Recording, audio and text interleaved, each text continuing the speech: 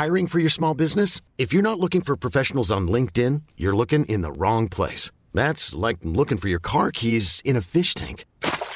LinkedIn helps you hire professionals you can't find anywhere else, even those who aren't actively searching for a new job but might be open to the perfect role. In a given month, over 70% of LinkedIn users don't even visit other leading job sites. So start looking in the right place. With LinkedIn, you can hire professionals like a professional. Post your free job on linkedin.com/achieve today.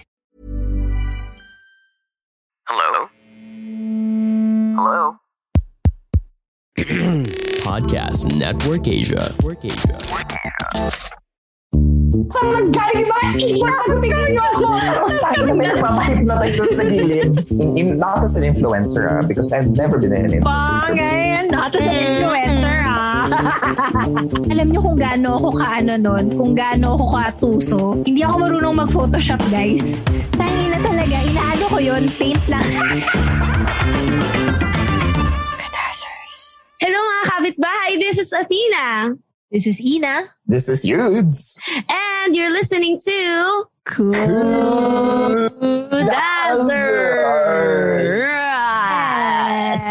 Flop. Di ba bagay na bagay yung intro natin. Nakatatlong. Kung hindi po pumasok yung mga tatlo, yung dalawa naming take ng intro. Nakatatlong intro po kami ng take. Very flop. Sobrang flop lahat. Sorry to our era. Emmy! So, since we're talking about flop na, bakit nga ba tayo nasa flop era natin? Like, saan ba nanggaling tong natin? Tong topic na to? Bakit ba tayo nasa flop era natin? My gosh! To be fair, parang marami lalo na sa pagdating namin mga bago. But that's not the first time it was said. I think for a long time now, especially nung dumating kaming mga community, people were saying that we're flopping. So, flop era na. So nasa flop era na pala tayo. OMG, guys. OMG, yes. Tangina, flop talaga tayo. Alam mo, kaya tayo nasasabi na nasa flop era na tayo. Flop din kasi yung internet natin Flop internet. Oo. Ay, pero OMG, imagine. Marami na akong nakitang ganyan. Na nagsasabi ng flop era na tayo. Sorry. Siguro din naman flop era, parang for them, it was a big change, in the succeeding seasons na parang nagbago daw ang flavor natin. Which is true. Hindi naman natin pinagkakailay. Yeah, that's not a secret. That's a fair assumption naman. Pero I think it's true kasi nagbago talaga yung flavor natin. Kasi one, we're growing individuals. We cannot talk about sex all the time. We cannot talk about party times all the time. Yung mga party thing natin and yung magagawa natin. Ng bata kayo ng bata tayo. Kaya I think yung flavor natin nag-iba kasi, 19 lang ata ako nung nag-start tayo. Tapos, 23 na ako ngayon. So like, what? And sa mga nakakaramdam ng promise, we feel no bitterness. It's actually something we've acknowledged and tinanggap namin na, okay, of course, as we change casters and at the same time, things happen around us, definitely that will affect the way we create content or the way we form our opinion. So, and tanggap din namin na when that happens, not everyone will immediately, ganda ng bagong patutsada ng Kudazers. We know that for some wala na yung mga content na gusto ko or hindi ko na type yung mga nila, yung dinedish out nila na content. So that's a fair, very, very fair assumption or the same time, or that's a very fair opinion. Alam mo yan. But at the same time, of course, dahil gago kami. At Kudazers being Kudazers. Siyempre. Gagatasan na namin yan. Dahil tinawag niyo kaming nasa flop era, which is, I think, nasa influencer stage na pala tayo talaga kasi meron na tayo era. My God. Diba? See, we're very influential, kasi we have like flop era na, so we have like the golden era, Wala nga. Hindi nga ako dumaan ng golden era ng Kudazers. Ano ba yun? Hindi kasi ate, kasi nag-flop era nung recasting. Oo nga. Alam nyo guys, medyo pag mo dito, niche yung reference ko. Para siyang Community, which is my favorite TV series. Ganon din yung nangyari. Parang they had 3 seasons. that was so strong. And then nung season 4, nagpalit ng showrunner, tapos hindi ganun kaganda. So binalik nila yung showrunner ng season 5 pero nalagas yung cast. Hanggang nalagas yung cast ng season 6 tapos nag-recast. And then it was the same feeling. Parang as a viewer ng show na yon, hindi naman siya flop sa akin. But it felt different. And to me, okay lang naman siguro justify natin yung different eras natin, no? Pero I think that's something that later siguro i-elaborate natin, no? Yung people, when they start things, they go one direction and then eventually they go a different place. So I think flop eras are normal. So yun. So speaking of, going back dun sa topic natin about flops, go Athena. First of all, ano ba ang flop? Is there a flop? Like, is it a bad thing? I think flop by definition is, I think it's a cultural, I don't know. We'll go to the cultural definition of flop, which is when the things that you do are no longer bankable. Hindi na siya buwebenta, kumbaga. Or comparatively, yung performance ng present mong current performance mo does not compare to your past performances. That's when you say you flop. Or you're starting to flop. Kasi at the flop is parang, hindi ko alam kung tama ba, is parang natalisod or parang bumaliktad, parang something gano'n. Something na when you go to the dictionary definition of it, it's synonymous along those lines. But on pop culture reference wise, flop is yun nga. When the things that you're doing are no longer bankable. Hindi na sikat, gano'n? Yon, especially sa TikTok, Twitter, and influencer culture now. Ang bilis nun ngayon, no? Yung parang sobrang sikat. I mean, I don't want to mention names, pero for example, merong mga influencers or content creators na the thing that they do is so funny. And then they keep on doing it and doing it. And then after a while, nobody watches it anymore. Kasi paulit-ulit na. So it's a flop. Yeah. Or, for example, pop culturally, mention natin si Joji. Diba, he started as the pink guy. So, kung kayo, medyo lulong kayo sa YouTube culture. So, si Joji, he started as the pink guy. Tapos, diba, parang the pink guy on YouTube was this really crazy, racist, and, everything that's so terrible about internet culture. He was that character. And then, when he decided to stop that and do his music, parang people, the fans that love the pink guy really hated that aspect of him. But eventually, nag-flourish naman yung music career ni Joji. So, I guess ang flop, hindi siya permanent. Pero yun nga, parang yung isang bagay na ginagawa mo, kung hindi na siya gusto nung mga original na tumatangkilik sa'yo, I think yun yung considered na flop. Or, I don't think flop should be a derogatory ba? Or like, gagamitin mo siya sa masamang, like, in a negative way. Because I don't think flops are... It's meant to be that way. I don't think so. I beg to differ. What? Wow. I beg to differ.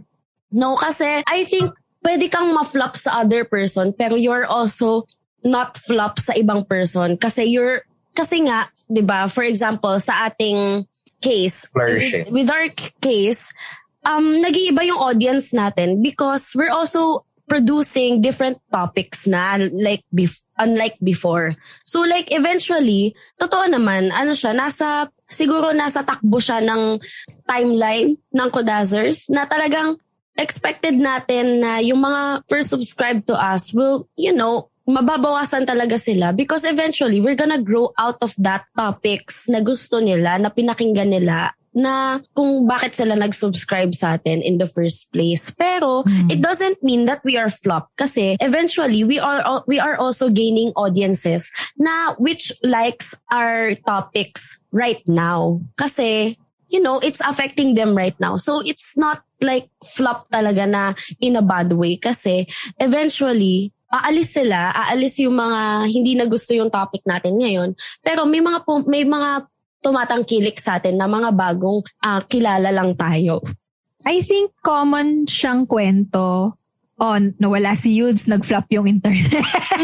Babalik si Yudes, guys. Wait lang. Pero I think common siyang kwento for artists. Yeah. Yung artists, content creators, or whatever, yun parang meron kang ginagawa and then you like it so much and then people like it so much. But I think may mga moments na you will always reach, but is this what I want? Parang ganon. So I think, medyo serious yung pinag-usapan natin ngayon with regards to just the word flop, no? Pero may ganon eh. Even I think in your life in general, kaya nga yung flop era na pag-usapan natin ngayon, not just in relation to Kudasers, in relation to our life. Parang may ganon eh. Yung high na high ka sa isang bagay na gusto mong gawin. And then ang galing-galing mo. And then, shoot, ayoko pala nito. Tas, iiwan mo yon, and then you pursue something else, and then people will say, ano nangyayari sa'yo? You're flopping. You're failing. Parang pero diba, within yourself, you won't think na it's flop really. Kasi you're doing something na you're sinusupply mo kung ano yung kailangan ng sarili mo at that time. And that's what's happening to us as well. Kasi kung ano yung pinoproduce natin, that is who we are right now. Siguro in a few years, I hope we're still here. Pero if ever we are here, iba na din yung topic natin. Iba yung topics natin kasi we are growing individuals. Mga plantita, mga ganon, road to parenthood, mga ganon. Mga road to financial stability. Ganon! Mga Mars, insured na ba kayo? Mga ganon. Pero alam mo, I don't think we lost our original flavor. It's still here. Bumabarda pa din tayo. Pero our topics are very subdued na. Hindi na siya yung maingay na topic. Na siya yung stable na topic na kung sino talaga tayo ngayon. And I think that's beautiful. Kasi we started this podcast naman talaga to showcase who we are talaga as a group, na kung paano tayo mag-usap talaga in a inuman setting, parang ganon. May na-realize nga ako kasi diba parang when you guys started out yung Kudasers, it was millennials and Gen Z. Ikaw and Ingrid, I believe, were the Gen Z representative, and Martin. Tapos eventually, syempre, nagmamature. And I think yun yung journey nun. Nag-iba din naman yung pinag-uusapan ng millennials and Gen Z. Of course, masarap pa rin naman pag-usapan yung kalat. Pero guys, alam nyo yun, pag medyo tuyot, charot, wala, charot. Masaya siya pag-usapan. I don't think that's who we are anymore. That's who we are na ngayon Like, do we still love talking about sex? Personally, no. Na ngayon, ako. Personally, well, syempre late na ako dumating. So, parang, do I, especially ang layo ng age range ko sa inyo, do I really still wanna talk about sex that way? Syempre, diba? Oo. So, asan na si Yudes? Siguro, ayan na siya he's in na asan ka na, Yudes? Hello? Welcome back! Alam mo kuya, feeling ko nasa flop era mo na ikaw Charis! Ito na yung flop era mo. Dahil hindi ka makapag-internet ng maayos. Anyways, na-flop ka na ba? Yun yung question So like, do you think personally in your lives, na-flop na ba kayo? Or like, na-flop na ba kayo ng life? Ganon? Oo naman. I think, not as an influencer, because I've never been an influencer. Not as an influencer, But, because in the first place, I'm not an influencer. But personally, I've experienced radical flops wherein I felt like my whole world has changed because of certain incidents in my life. And it was long ago. I can't say I wouldn't say that I've fully rehabilitated or I fully got out of it. I like to think I'm still recovering from those moments, no? But yeah, I've experienced flops in my life. Specifically, baka meron kang pwedeng example na na-flop. Nakwento mo. Diretso na ba tayo doon? Sige, no problem naman. I think this came during when I was leaving work. At the time when I was debating whether I should continue working. Well, at the time I was performing poorly at work, really bad. Or I should start taking my MA. Because diba nakwento ko, the part of the reason why I wanted to work at the events industry or advertising industry was a lot of people were telling me I couldn't do it. Because I was too, at the time when I was younger, I was too into ito yung gusto ko, this is what should happen. I'm so good, I'm so brilliant, I'm number one, ganyan. And they didn't think I could work well in a group or in a situation where I have to start again from the bottom, no? And when I decided, you know what, I should start, I should start doing what I really want. Or at the very least, I should give it a try, Because working for an advertising industry, it wasn't really something that I wanted at the time I wanted or willingly did. It was because I wanted to prove people wrong, or I wanted to take the route that everybody, the well-traveled road. If dapat gawin mo para mag-succeed ka in life, you have to take a job, ganyan. At the time, I was still in, I was still in conflict on what to do with that route in my life. Then I did. And it was a hard, very, very hard transition because I had to learn how to make do and make buy. And I didn't have money. I was in my early 20s at the time.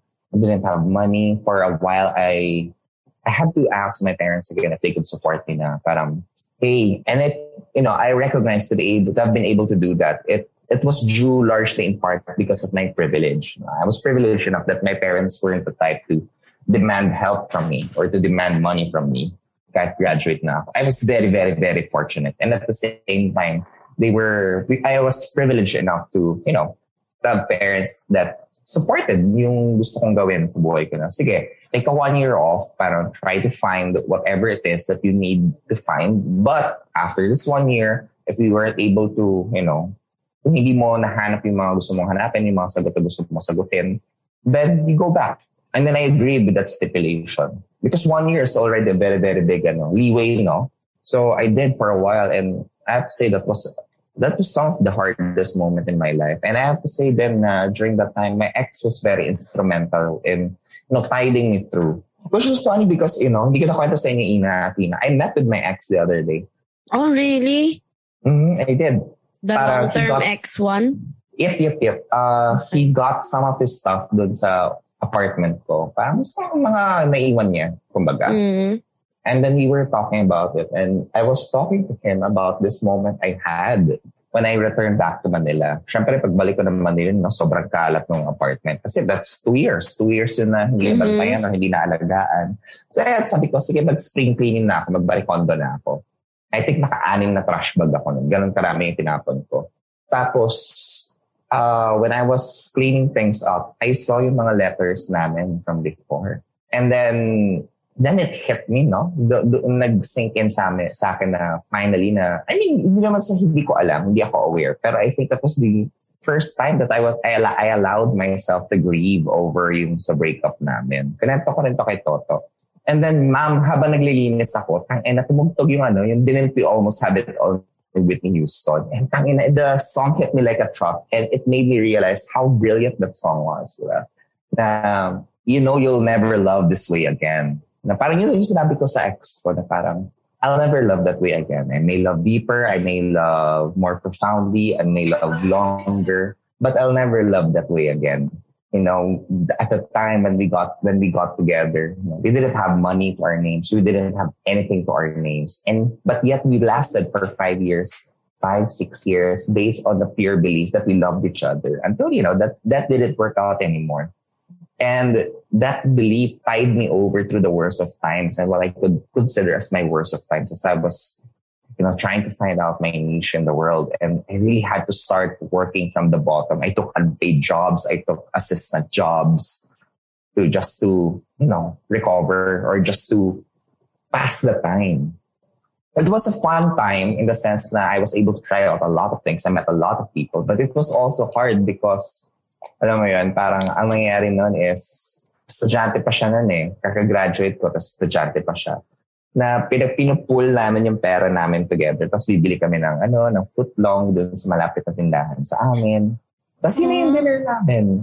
And that's true. I'll never love that way again. I may love profoundly and deeper and whatever, but I'll never love as purely as that. And I think that what helped me got to my what they call this, to what we're calling now, this my flop era. And I really can say that I've already risen above that, alam mo yan. Because right now, I'm not getting jobs left to right. I'm getting jobs, but it's not as much as I want to. But I'm getting by. It's no longer before na hindi naman namin kailangan maghati ni Toto ng pera para lang makakain ng footlong na tig to 30 pesos. Tapos magtitipid pa kami. Kasi may bisyo kami. I relate. Yeah, so yeah, that was my flop era. I can't say that I can't say that I didn't make mistakes after that. I think it's part of it, flops is part of your growth. And to me, that's okay because when you flop, it means that you're moving. It may not be in the right direction, but it indicates movement, and movement is always indicative of growth. And growth is always indicative of life. So to me, that's okay. Do I look at it with fondness? Yes, with a certain fondness. But is that something that I wish on other people? No, not particularly. I don't want people to go through what I had to go through during the past. Yeah, yun yung sa akin. At least at the top of my head, that's the first thing that came into my mind when we're talking about flop eras. Hey, I'm Ryan Reynolds. Recently, I asked Mint Mobile's legal team if big wireless companies are allowed to raise prices due to inflation. They said yes. And then when I asked if raising prices technically violates those onerous 2-year contracts, they said, "What the f*** are you talking about, you insane Hollywood ass?" So to recap, we're cutting the price of Mint Unlimited from $30 a month to just $15 a month. Give it a try at mintmobile.com/switch. $45 up front for 3 months plus taxes and fees. Promo rate for new customers for limited time. Unlimited more than 40 gigabytes per month. Slows full terms at mintmobile.com.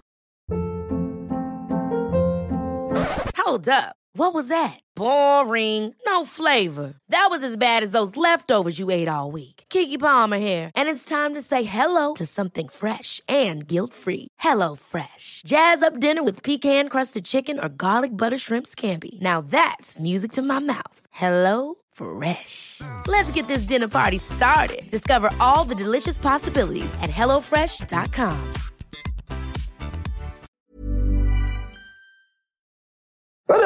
Sige, kayo naman. What about you, Ate Ina? Ako, ganun din siguro parang in terms of career. Parang, I don't know, siguro ilang beses ko na nakwento to, probably in this podcast and other podcasts that have invited me. Just to make a long story short, di ba nga when I graduated, I really didn't know what I wanted to do. I wanted to be in film. So I was trying to save up money to be in film. Pero eventually, I remembered I wanted to be, parang ganun parang nagme-mix yung heart ko dati. Should I be in film? Should I be in theater? I don't know how, but eventually I settled on I wanted to be in theater.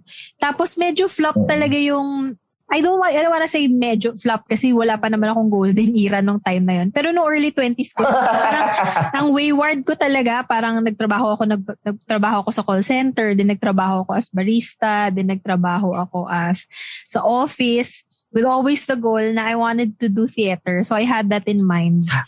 Tapos alam mo, Ina, yung favorite ko sa lahat ng kwento mo, pinaka-favorite ko sa lahat ng kwento ko, yung nagbebenta ka ng candy. Oo, yan. Parang later pa yan. So, that was in my mid-20s. So, laki, parang medyo laki sa layo. Parang ganun, nag-office ako and then I took some workshops. I believe, para akong Little Miss Workshop noon, parang every summer or every workshop that I had a chance, kumukuha ako sa CCP because I really wanted to be in theater. And I was really presenting myself as that to my friends, to people. Parang they were gonna be asking, what are you doing now? Parang, I didn't say I'm in theater. I was saying na I wanted or I'm trying to get into theater. Because I was going to auditions. So, again, I'm not gonna say flop era ko yun kasi wala pa nga. Alam mo yun? Parang, pero eventually, I had to stop ata. I don't remember anymore. I had to stop. I moved back sa Iloilo. I moved in with Eduardo sa Capiz, and I stopped the theater thing muna.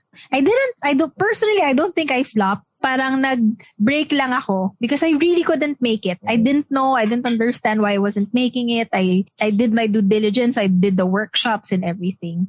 Eventually, di ba nga, I took my second course and I landed in my master's, and eventually I landed in a, semi-successful, I guess, theater career. So, yung akin naman, I guess hindi siya linearly, walang ganong word. Ako na yung magko-correct sa sarili ko. Hindi siya flop in a sense na I had a rise and then I fell. Parang I tried theater. Like when I was in Manila, 2009, 2010, I tried theater. I really did. I went to the workshops, yun nga sinasabi ko. I went to the auditions. I think I went to the first audition of BLF. Na pinapunta ko pa yung isa kong friend dito sa bahay kasi tuturuan niya ako ng like 1-minute dance because dati ganun ka-extensive yung auditions ng BLF. Ang haba ng pila, I swear to God. Sa sa conference room yung unang audition. Tapos ang haba ng pila. There were so many people. Tapos dahil late na ako dumating, dahil nga nag-practice ako buong araw ng sayaw, hindi rin ako nakapagsayaw kasi nga daming taong nag-audition. Ang dami talaga. Pagdating ko, nag-monologue na lang ako. Nag-monologue na lang ako and it was one of those na parang okay, sige next. Tapos walang honey ho. So I really tried to get into theater and then I couldn't. And then I stopped. I moved back sa Panay. I tried to do other things. Nag-online job ako. And then I tried again. I studied a second course in theater which I didn't finish. Then I took my master's. Then I went into theater eventually. So, and at that time, naalala ko, I'm pretty sure like my former teachers and a lot of my friends were kind of pitying me but at the same time they were amused and also inspired. Kasi nga, I really quit my job. I really quit my job to pursue theater full-time. Tapos nagbibenta ako nun ng mga t-shirt. Before ako bumalik ng Panay, yung naging job ko, wala akong job. Bumibili ako ng mga shirts sa Divisoria, tapos piniprintan ko sila. Nung nauso pa yung couple shirts that time. Remember that era? Yung lahat ng tao may couple shirts. Pagsasampaling ko kayo. Charot, pinagkakitaan ko naman sila, di ba? Sorry. Sama na ugali ko.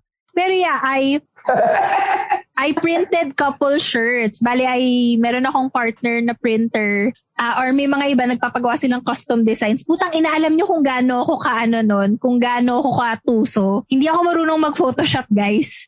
Tangina talaga, inaano ko yon, paint lang. My God, MS Paint! What the fuck? Kunyari sasabihin niya, gusto ko dito may horse, tapos gusto ko dito may heart. Alam mo yung kukuha ko sa internet na picture na horse. yun. Sorry, go ahead. I remember there was may nagkwento yung friend ko. This was an experience during my flop era. Just to be clear din, since sinabi ni Ina na, since wala naman siyang golden era. I have to say, wala rin naman akong golden era. But at that time, it felt like I was going on a high because, I was getting good grades and at the same time, I wasn't cum laude, but at the same time, I could say that, my professors remembered me and they would always give praises or give ribbons, kumbaga sa akin, that made me feel, I can do anything. That's why I considered that as a flop because, at the time, I didn't get the affirmation that I thought I would get. But anyway, sige, going back, I remember this was during the time na laga-lag ako, no? This was my underground music era.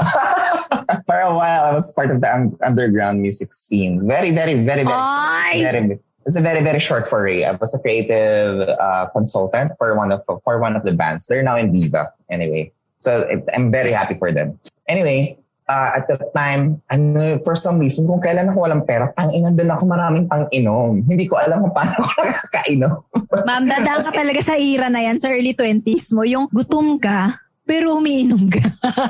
Oo, parang tang-inan, hindi ako nauubusan ng pang-inom noon. And araw-araw talaga ako umiinom noon. When I say araw-araw, I meant araw-araw. Araw-araw ako umiinom noon. And then at one time, makipagkita yung mga friends ko from college, no? Nami-met, sabi ko, ginamit ko lang yung philosophy mo, Ina. Parang, guys, okay lang naman sa akin makapagkita, pero love and affection and entertainment value lang ako. Because right now, I'm not working, or I may have gigs every now and then, but it's not enough to sustain. And it's whatever money I'm getting, I'm not going to spend it on leisure. And yet, may pang-inom ako. Anyway, so we were drinking. Ano yung inuman, Athena, dun sa harap ng mga lumalaking condo, katabi ng Shakey's. Torre. Blue House ba yun? Hello. Anong Torre, kuya? Torre de San Lorenzo? Ay, putang ina, boba. Di ko alam kung ano itsura noong MG. Basta may inuman doon na Blue House yung tawag. Tapos Blue House? Hindi akustika? Hindi akustika. Wala pa akustika nung time na yun. Really? Hindi ko naabutan. So, hindi ko na alam. And may inuman doon, tawag doon Do House. Tapos may alam mo siya, na yun, pag nakita mo yung coconut sa harap ng nung building, may coconut doon. Anyway, we were drinking and then yung friend ko, he was there. And this was a friend that I think, ang ko nakwento ko na sa Dazzlers before. And here was the friend that he was, at that time, he was earning around 6 digits, no? He was one of those people. And he was one of my few colleagues whom I really respected when it came to writing. So when you ask me na sino mas magaling magsulat sa inyo, walang pagdadamot, sabi ko siya. Alam mo, ganun siya she's that type of person. And then when we were drinking, parang kumbaga, nandun na siya sa sad tipsy face niya. Nasa sad tipsy level na siya ng lasing niya. And we were talking outside. And then, kinamusta niya ako. Sabi ko, ganito. I did a production, ganyan. And I was a lights assistant. Imagine, nag-lights assistant ako, no? Nag-assist ako sa lights, and then we're now doing a music video, ganyan, and stuff. It's a lot, but it's really hard, ganyan. And, I'm only here because you guys are treating me. And it's, tapos sabi niya bigla, you know what? I envy you. Sabi ko, why? Sabi ko, but it's because it seems like you got your shit together. Parang sabi ko, kunwari, Jose na lang yung pangalan. Parang Jose, that's not true. I mean, I'm an actor, so it's my job to act. So maybe I'm just really good at pretending that I have my shit together. Sabi, no, hear me out. I know that things are hard for you right now, but I've told you, I don't know if people told you. I wanted to keep it secret, but I am earning 6 digits a month. But to be honest, I can't really remember anything from last year. And this is way before pandemic. I can't remember what happened. I can't remember if I went out or the people I met, or I can't remember anything. And you, in just 4 months, you've already have this plethora of experience now. Use that word, by the way, plethora. And you already have this plethora of experience that I can't hope to copy, or I can't hope to have even if I tried for 2 years. Tapos sabi ko, well, I guess that's a trade-off, no? Sabi ko sa kanya, I guess that's a trade-off. You stay on the well-worn path, and yeah, you get the adulations of your peers, but it comes at a cost. At the same time, I think what I'm doing right now, I'm not in any, I don't have the illusion that what I'm doing right now is heroic or in any way inspiring. I think it's stupid. But it's a stupid risk that it's my stupid decision. So it's my stupid decision to stand by with, diba? And that was a very eye-opening moment for me. I may not, because of that time, my friends, my colleagues, and even my close circle of friends, they were really climbing their ladder at the time. And right now they're managers and they're already respectable people in their field. And I'm still here, diba? But every now and then, one of them would message me and would ask for advice. And I would always tell them that I don't understand why you're asking me for advice when between the two of us, you're more quantifiably successful. But again, I suppose that's the trade-off of some of our choices, or that's the trade-off of, having your flop eras. You kind of learn things from it. But that's something that we'll discuss later. But yeah, I just remembered lang yung memory na yun when Ina said na, some people are pitying me, but I guess some people are also inspired by it. Yeah. So, sorry, go ahead. Go, Ina. Hindi, pero going back lang, yung kinikwento ko nga, di ba, na I think yun yung flop era ko because people thought I was crazy. Not really crazy. Parang, di ba, parang kasi mga kaibigan ko, it's the same. They were going and doing the things that, they were meant to be doing. And I thought I was meant to do arts. And I really quit my job. Parang medyo naging directionless ako for a while. Even nung nagsa-study na ako sa Siliman for my second course, sobrang flop era ko yun. Nakwento ko na yun dati dito, yung pinakahampas lupa moment ko. Kasi wala akong kakilala doon. Tas hindi ako marunong magbisaya. Sobrang flop ko nun. Parang may mga nights na umiiyak talaga ako. Kasi parang tinatanong ko yung sarili ko kung sure ba ako na ito yung gusto ko. Kasi I was studying theater but I didn't know anybody there. Nahihirapan ako mag-adjust. Tapos I had really mean parang housemates. Tapos ayaw nila sa akin. Tapos at the same time, I was working at night, doing rehearsals before that, then going to school. Tapos I don't know kung na-mention ko na to, just to make it very quick. Yung isa sa pinaka-floppiest flop moments ko in my life na naramdaman ko was I couldn't take the exam because kulang yung na-earn ko to pay for the tuition. So, di ba, I was pursuing a theater degree. Tapos, naiiyak ako kasi I really wanted to sabi ko, sige, ano po ba yung pwede po bang promissory note or baka pwede ako mag-student assistant. Tapos parang hindi nila ako pinayagan mag-student assistant. Kasi nga daw, second course ko na to. So, they're expecting that I'm already earning my own money. Eh yun nga, parang I already am earning my own money but it's not enough. And yung next sweldo ko in 5 days, pa can't I take the exam? I don't know. I don't remember how I took the exam but I did. But eventually I left, I left that. I wasn't able to finish the degree. I couldn't afford it. Pero alam mo yun, parang pero I was just so determined to like take theater, do theater. It's not advisable for everyone, pero parang ganun ako ka-bullheaded regarding where I wanted to take myself. And parang ganun, parang I guess, hindi naman ako golden era dati. Parang I was just starting out and then I flopped immediately. Parang wala pa nga si bakla, nag-flop siya agad. So I flopped immediately and then I recovered. So ayun. Anyway, ikaw Athena, ano yung flop era mo? I don't think I've had like the floppiest flop era compared to you guys kasi I'm pretty young. Pero kala ko medyo shade yung ano. I don't think I've ever flopped like you guys. Hindi, I don't think. Feeling ko, papunta pa lang ako sa exciting part. Feeling ko, I'm in my golden era at the moment. If I have golden to be honest. Lagi ka maganda. Yung mga ganon. Like, hindi naman sa physical appearance. Well, that's true though. Pero, di natin pinakakailayan.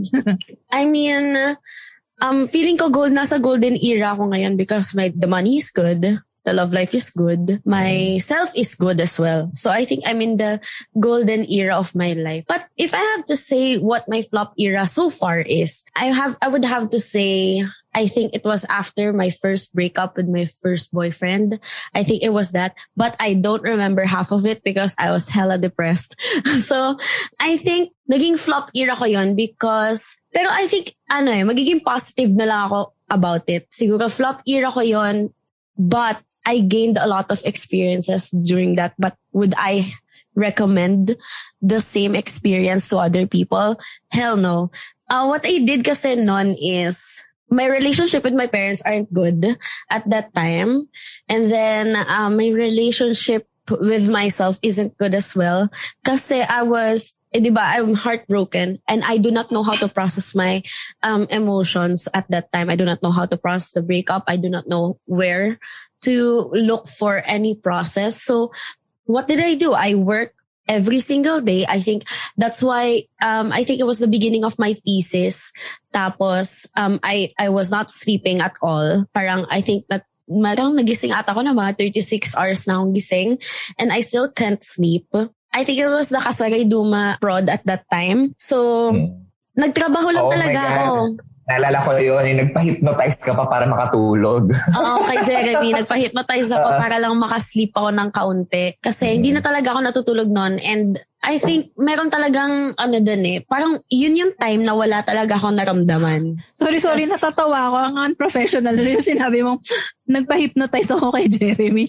Na-imagine ko na, yung meron pa siyang pendant, Athena. Hindi, yung ginawa ko, yung parang pumipitik-pitik, tapos pag pumitik ka makakatulog ka, tapos ginanon, sinake niya yung shoulders ko. Tapos girl, nakatulog talaga ako. My gosh. Nagulat. Saan kami?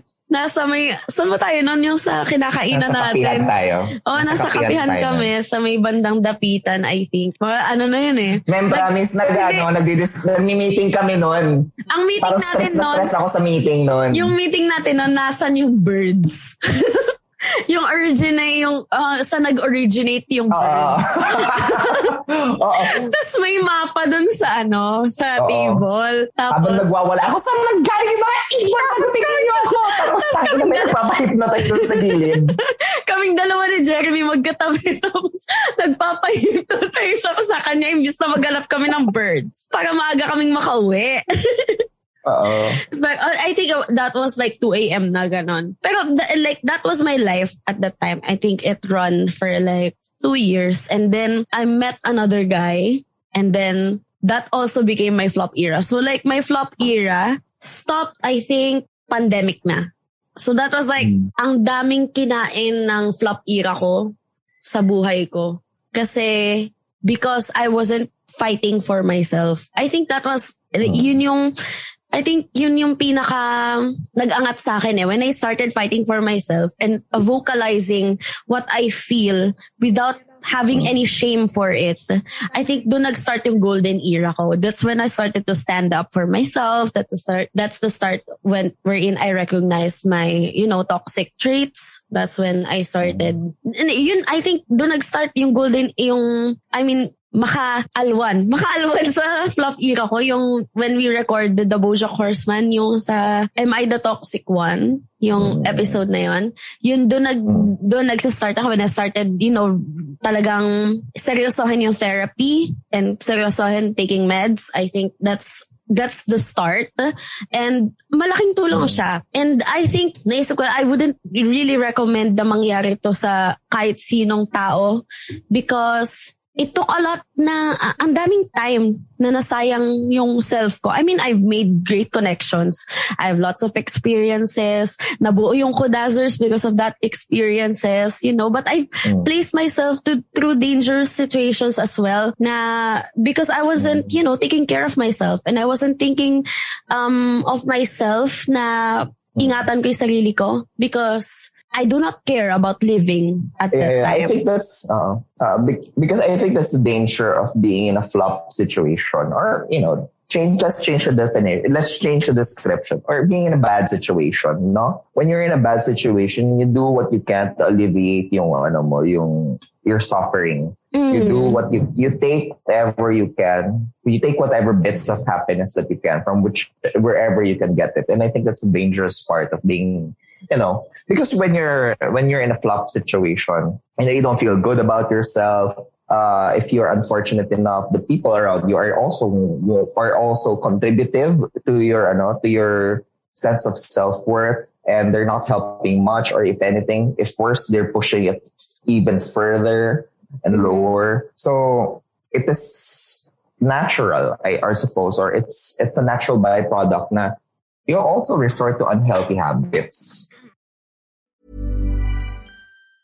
Planning for your next trip? Elevate your travel style with Quince. Quince has all the jet-setting essentials you'll want for your next getaway, like European linen, premium luggage options, buttery soft Italian leather bags, and so much more. And it's all priced at 50 to 80% less than similar brands. Plus, Quince only works with factories that use safe and ethical manufacturing practices. Pack your bags with high-quality essentials you'll be wearing for vacations to come with Quince. Go to quince.com/trip for free shipping and 365-day returns. Parang ang ganda sa akin nung, especially I guess sa situation ni Athena and connecting it with being a flop as an influencer or as like a creator. Yung recognizing, I think you flop at some point, but then despite being a flop, for yourself, you will be in your golden era once you determine what you really want.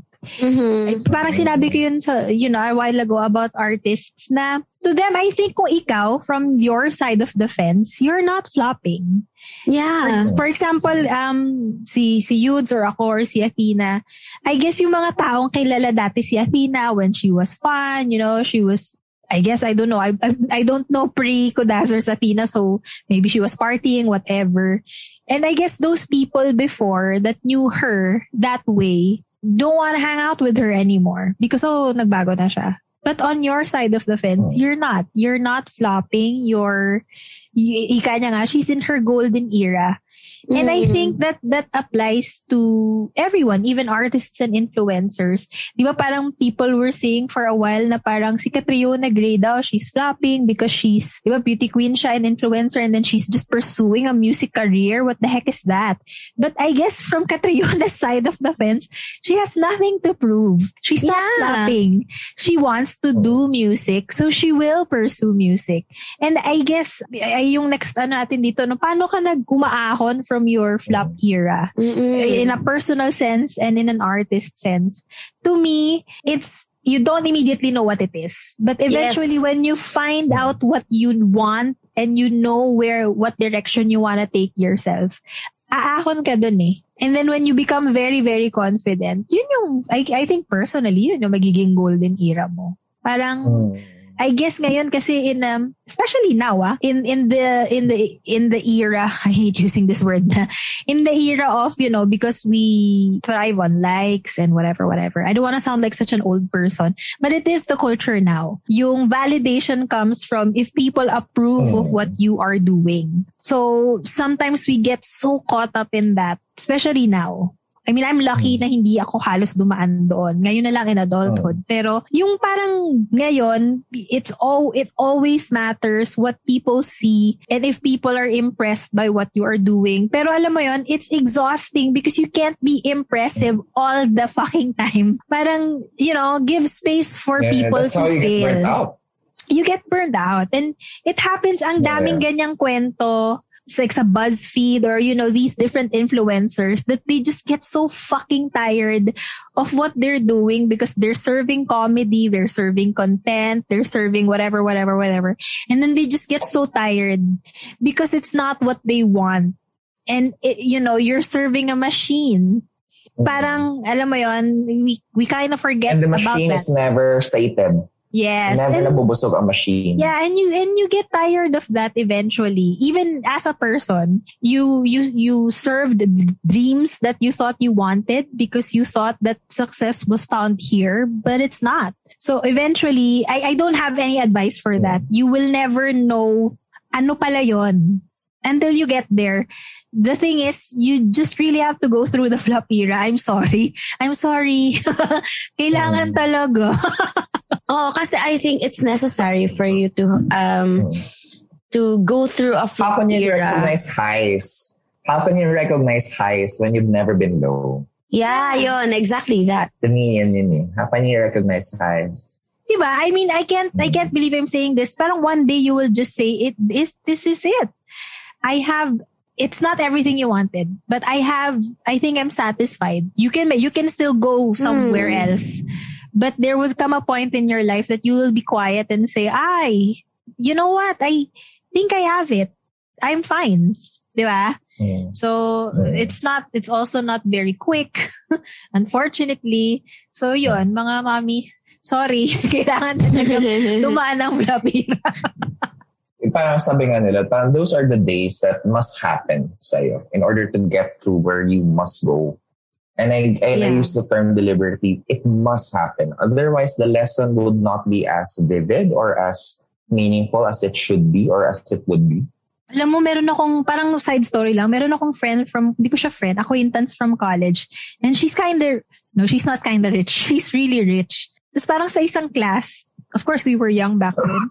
Sabi niya dun sa teacher namin, parang I think our teacher sa psych was asking us, parang, have you ever been depressed? Or have you ever felt as if you think you're depressed or you're sad? Siyempre lahat kami mga hampas lupa, sinabi namin, yes. Siya, alam mo, sabi niya talaga, parang na-realize niya, alam mo mula, I've never been sad. Alam mo yun, parang ina si Buklo, never pa nalungkot. She was never found wanting. As in, lahat kasi ng kailangan niya, lahat ng gusto niya, nandun na sa tip ng fingertips niya. Feeling ko nung day na yun, nagka-crazy siya. Kasi wala, I mean, she's never experienced devastation in her life. Yun na yung start ng flop era niya. Napaisip siya bigla. Sabi niya, gago, walang kulang may kasalanan nun. May walang kulang sa buhay ko, tangina. Diba? Poor little rich girl. So, ayun. Sana okay na siya ngayon. I'm pretty sure nag-flop era siya, pero hindi kasing lala ng flop natin. Yeah. Pero siguro, just a question. How did you, I mean, napasadahan nyo na siya kanina. But how did you rehabilitate yourself from those times? Ako siguro, since it's very recent, I'm still working on it. It's continuous rehabilitation. Kasi if you don't rehabilitate yourself every single day, those habits tend to come back. It's easier kasi to let yourself fall through that cave na kinreate mo to yourself. Kasi that's your comfort zone. So every time that you go out of that comfort zone wherein you don't victimize yourself all the time, na mas pinipili mong, to live, to choose, na mas maging okay. And to not be angry. Oo, yun. Kasi it's easy. Totoo, mas madaling magalit na lang. Mas madaling malungkot. Pero ang maging masaya, ang piliin, ang sarili mo, yun ang mahirap every single day. It takes work. It takes work, diba? So, I think it's rehabilitation every single day. It doesn't mean na I am in my golden era. I would just, lax because I'm in my golden era. I would not be here if I was lax in the first place. So why would I stop na rehabilitate yung sarili ko? Na, kasi I'm going to, ang tawag doon pag sa addiction? Relapse. Magre-relapse ako sa flop era ko. So, and I do not want that to happen ever again. Kasi I'm happy na yun. Pero kasi mas madali yun eh. Yeah. Kasi, the system is already created na para matalo ang mga hindi nasa privileged side of the story. So, it's up to you. It's up to you na to alleviate that suffering one day at a time. So, I guess yun yung sa akin. How did I rehabilitate myself? I'm not stopping. By not stopping na matuto every single day and alagaan yung sarili ko every single day. Kasi, di ko naman kailangan ng maraming pera para maging golden era. Kailangan ko lang mabuhay at maging masaya. I mean, kailangan ko ng pera, but that's like a plus na lang. Wala. Sorry lang po, Lord. If bibigyan niyo ako ng 1 million ngayon, sino ba naman ako para tumanggi sa blessings? Ako din to. Ako naman, may entry na ako.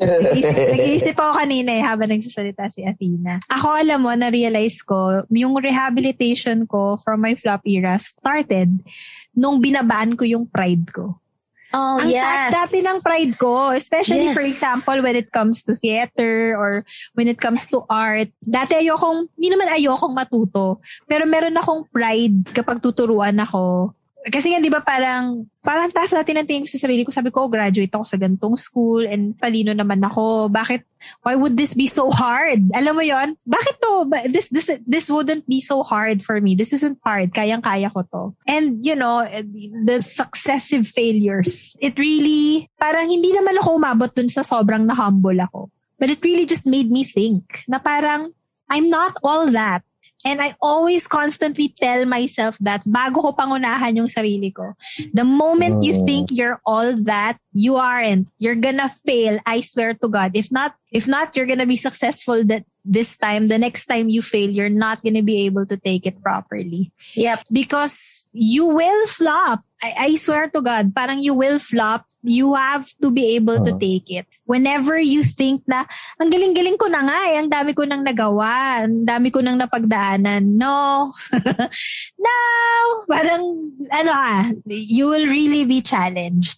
So I'm always, parang kay Athena, yung consistently rehabilitating yourself by knowing that you are not that good. You are good enough, but you will never be so good that you could never learn ever. Yes. Or you could never be taught anything ever again. That's so beautiful. Kasi dati sobrang, ang taas ng pride ko talaga, I swear to God, ang yabang-yabang ko. Tapos, ay, gago, hindi pala ako magaling. I second the emotion.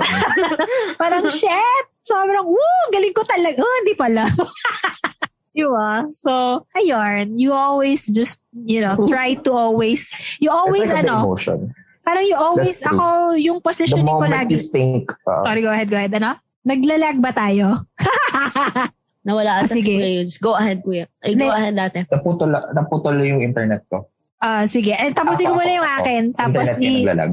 Sige. Tamo ngayon niya palang sinasagot. Tapusin ko yung akin, Yudes. The moment you think you're the best or you're the good, you're the shit on something, that's when you become lax, and that's when you become most vulnerable to failure or to things that can lead to failure. And I've experienced that even after learning all those lessons. So it just goes to show that, just because you've undergone one flop year or just because you've undergone two bad. Yes. Nawala ba siya? Nawala ata siya ba ate? Nag-flop na naman yung internet niya. But I guess maganda yung point ni Yudes about saying one flop era, because you know what? You might have multiple flop eras. And I always put myself in the position of na ganon. Na, you know what? Flop era could be just around the corner. So, just be always, pero alam mo yun, parang just be always know what you want. And if you flop, it's part of it. So, yun yung advice ko, just to make it short. Like, I think before we go, or antay natin si Yudes before we do our closing spiel, na you will always find yourself in a flop era. And I think it's quite hard to always, kasi nakakahiya eh. Syempre, people will see that you will flop. But I guess parang it takes a lot of convincing yourself and being kind to yourself na ngayon lang naman ako nag-flop. Bakit ba? Parang give me a break. Then you just recover from it. Ikaw, Athena, yung advice mo sa mga nasa flop era. Okay lang. That's okay. Kasi siyempre natatakot sila ma-judge. Matatakot silang mahusgahan ng ibang tao. Ganon. Like, it doesn't really matter. What matters is you're here, you're present, and you're in your flop era, but it doesn't mean you're always going to be in your flop era. But if you think their voices matter, you're just going to be in the flop era because your focus is not in the right place. Your focus should be kung paano ka tatayo ulit after mo mag-flop. Yeah. I think that should be your focus and not that ginajudge ako ng ibang tao dahil nasa flop ako. I think that's a start na to shift your mindset to somewhere else para yung energy mo, it's not ma-waste into, focusing on other people instead of focusing on yourself. Yudes, sadyan ka na ba? Hello, Yudes. Are you there? Hello? Ayan! Ayan. Sige na, ano daw advice mo sa mga nasa flop era bago ka mawala ulit? Ayan. Ayan! Yes. Hello?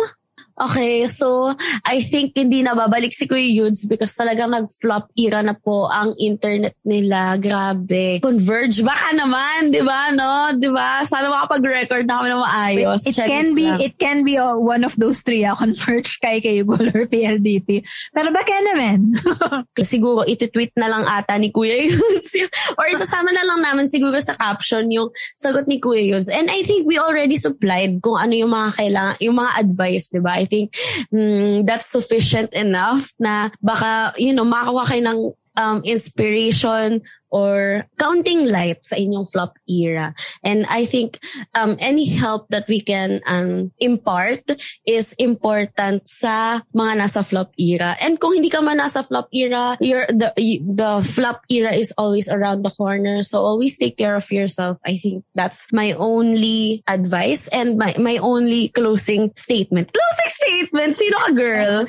Influencer si girl. Ito na talaga influencer talaga dahil sa flop era na tayo. Anyways, ayun. At dahil dyan, we would like to sincerely thank our network, Podcast Network Asia, for always not letting us flop. Sila talaga ang tunay na hindi ka flop-flop dahil sinusuportahan nila kami na kahit nung tunog lata pa lang ang aming audio. Tignan nyo naman ang audio namin ngayon. Napuputo lang yung internet pero I think hindi na yun kasalanan ng PNA, di ba? No? So, we're sincerely thankful for PNA dahil hindi nila kami pinapabayaan throughout the years. And also, we would also like to recommend for you guys to listen to our co-affiliates. Marami din sila pinoproduce na contents na hindi ka flop-flop. And I think matutuwa kayo if you listen to their contents as well. Ayan, si Kuya Yus andito na pero we're closing. Always and always, our social media accounts is @Kudazzers. How do you spell Kudazzers? Ate Ina? Oh my God. That's KUDAZZERS. Tinaya ko. Ayan na. Kahit wala si Hello. So, ayan, he's back. Just in time para sabihin yung pangalan.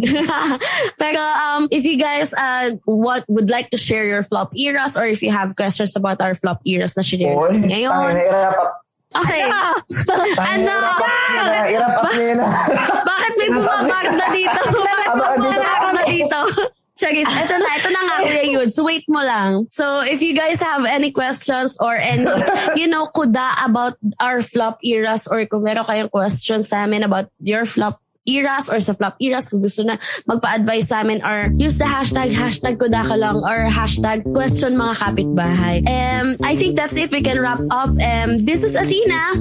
This is Ina. And Yudes. Yeah! You've listened to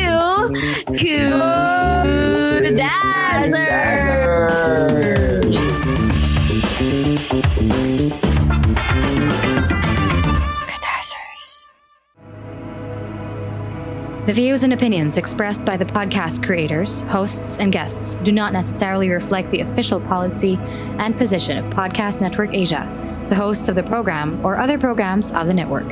Any content provided by the people on the podcast are of their own opinion and are not intended to malign any religion, ethnic group, club, organization, company, individual, or anyone or anything.